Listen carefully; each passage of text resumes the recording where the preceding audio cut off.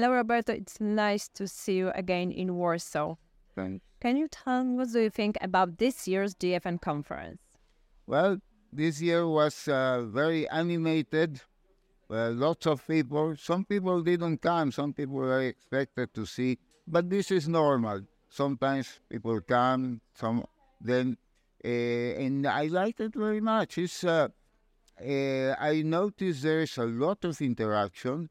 There is now a crowd of people that comes all the time, and we start being like a global family. And I enjoyed many of the talks. For example, Professor Newhouse, fantastic, and the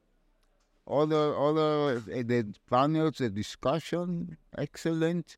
We are optimists. This is one of the This is one of the results of this conference. It lifts your soul, and we feel that we are doing well because we are facing a global technocracy, very well funded and very resistant to dialogue and debate. But nevertheless, we go on, we continue. And I also was surprised that my presentation was so much liked. Yes, that's true. What are your thoughts about? You gave this year's Michael Rassen oration speech. What are your thoughts? I think that we are facing the opposition to tobacco harm reduction is made of people that are very puritanic, they are very serious, and they are saving the world. So we have to put some humor. Because humor is one way to connect with people. And especially if you are facing people that are so humorless. And so I put a little drops of humor, and I did not suspect that they were going to be so liked, so enjoyable to many people. And I'm very happy that it was an excellent momentum of communication. And this year's strapline is tobacco harm reduction the next decade. What do you think needs to change in 10 years? Well, I think that the opposition to tobacco harm reduction is going to enter a lot of contradictions.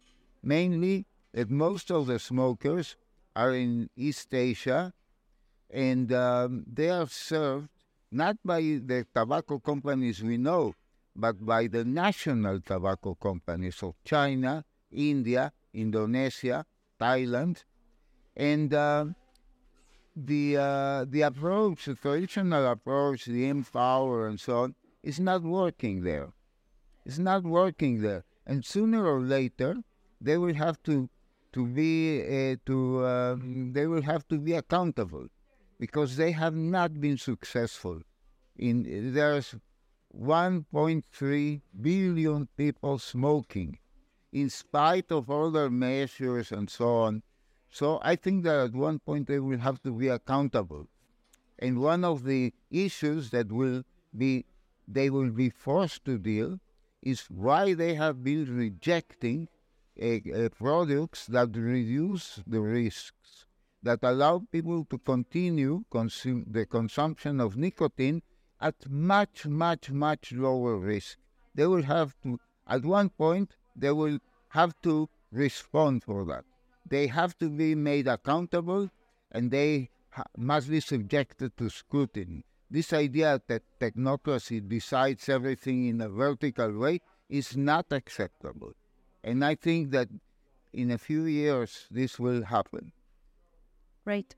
Thank you, Roberto. Thank you.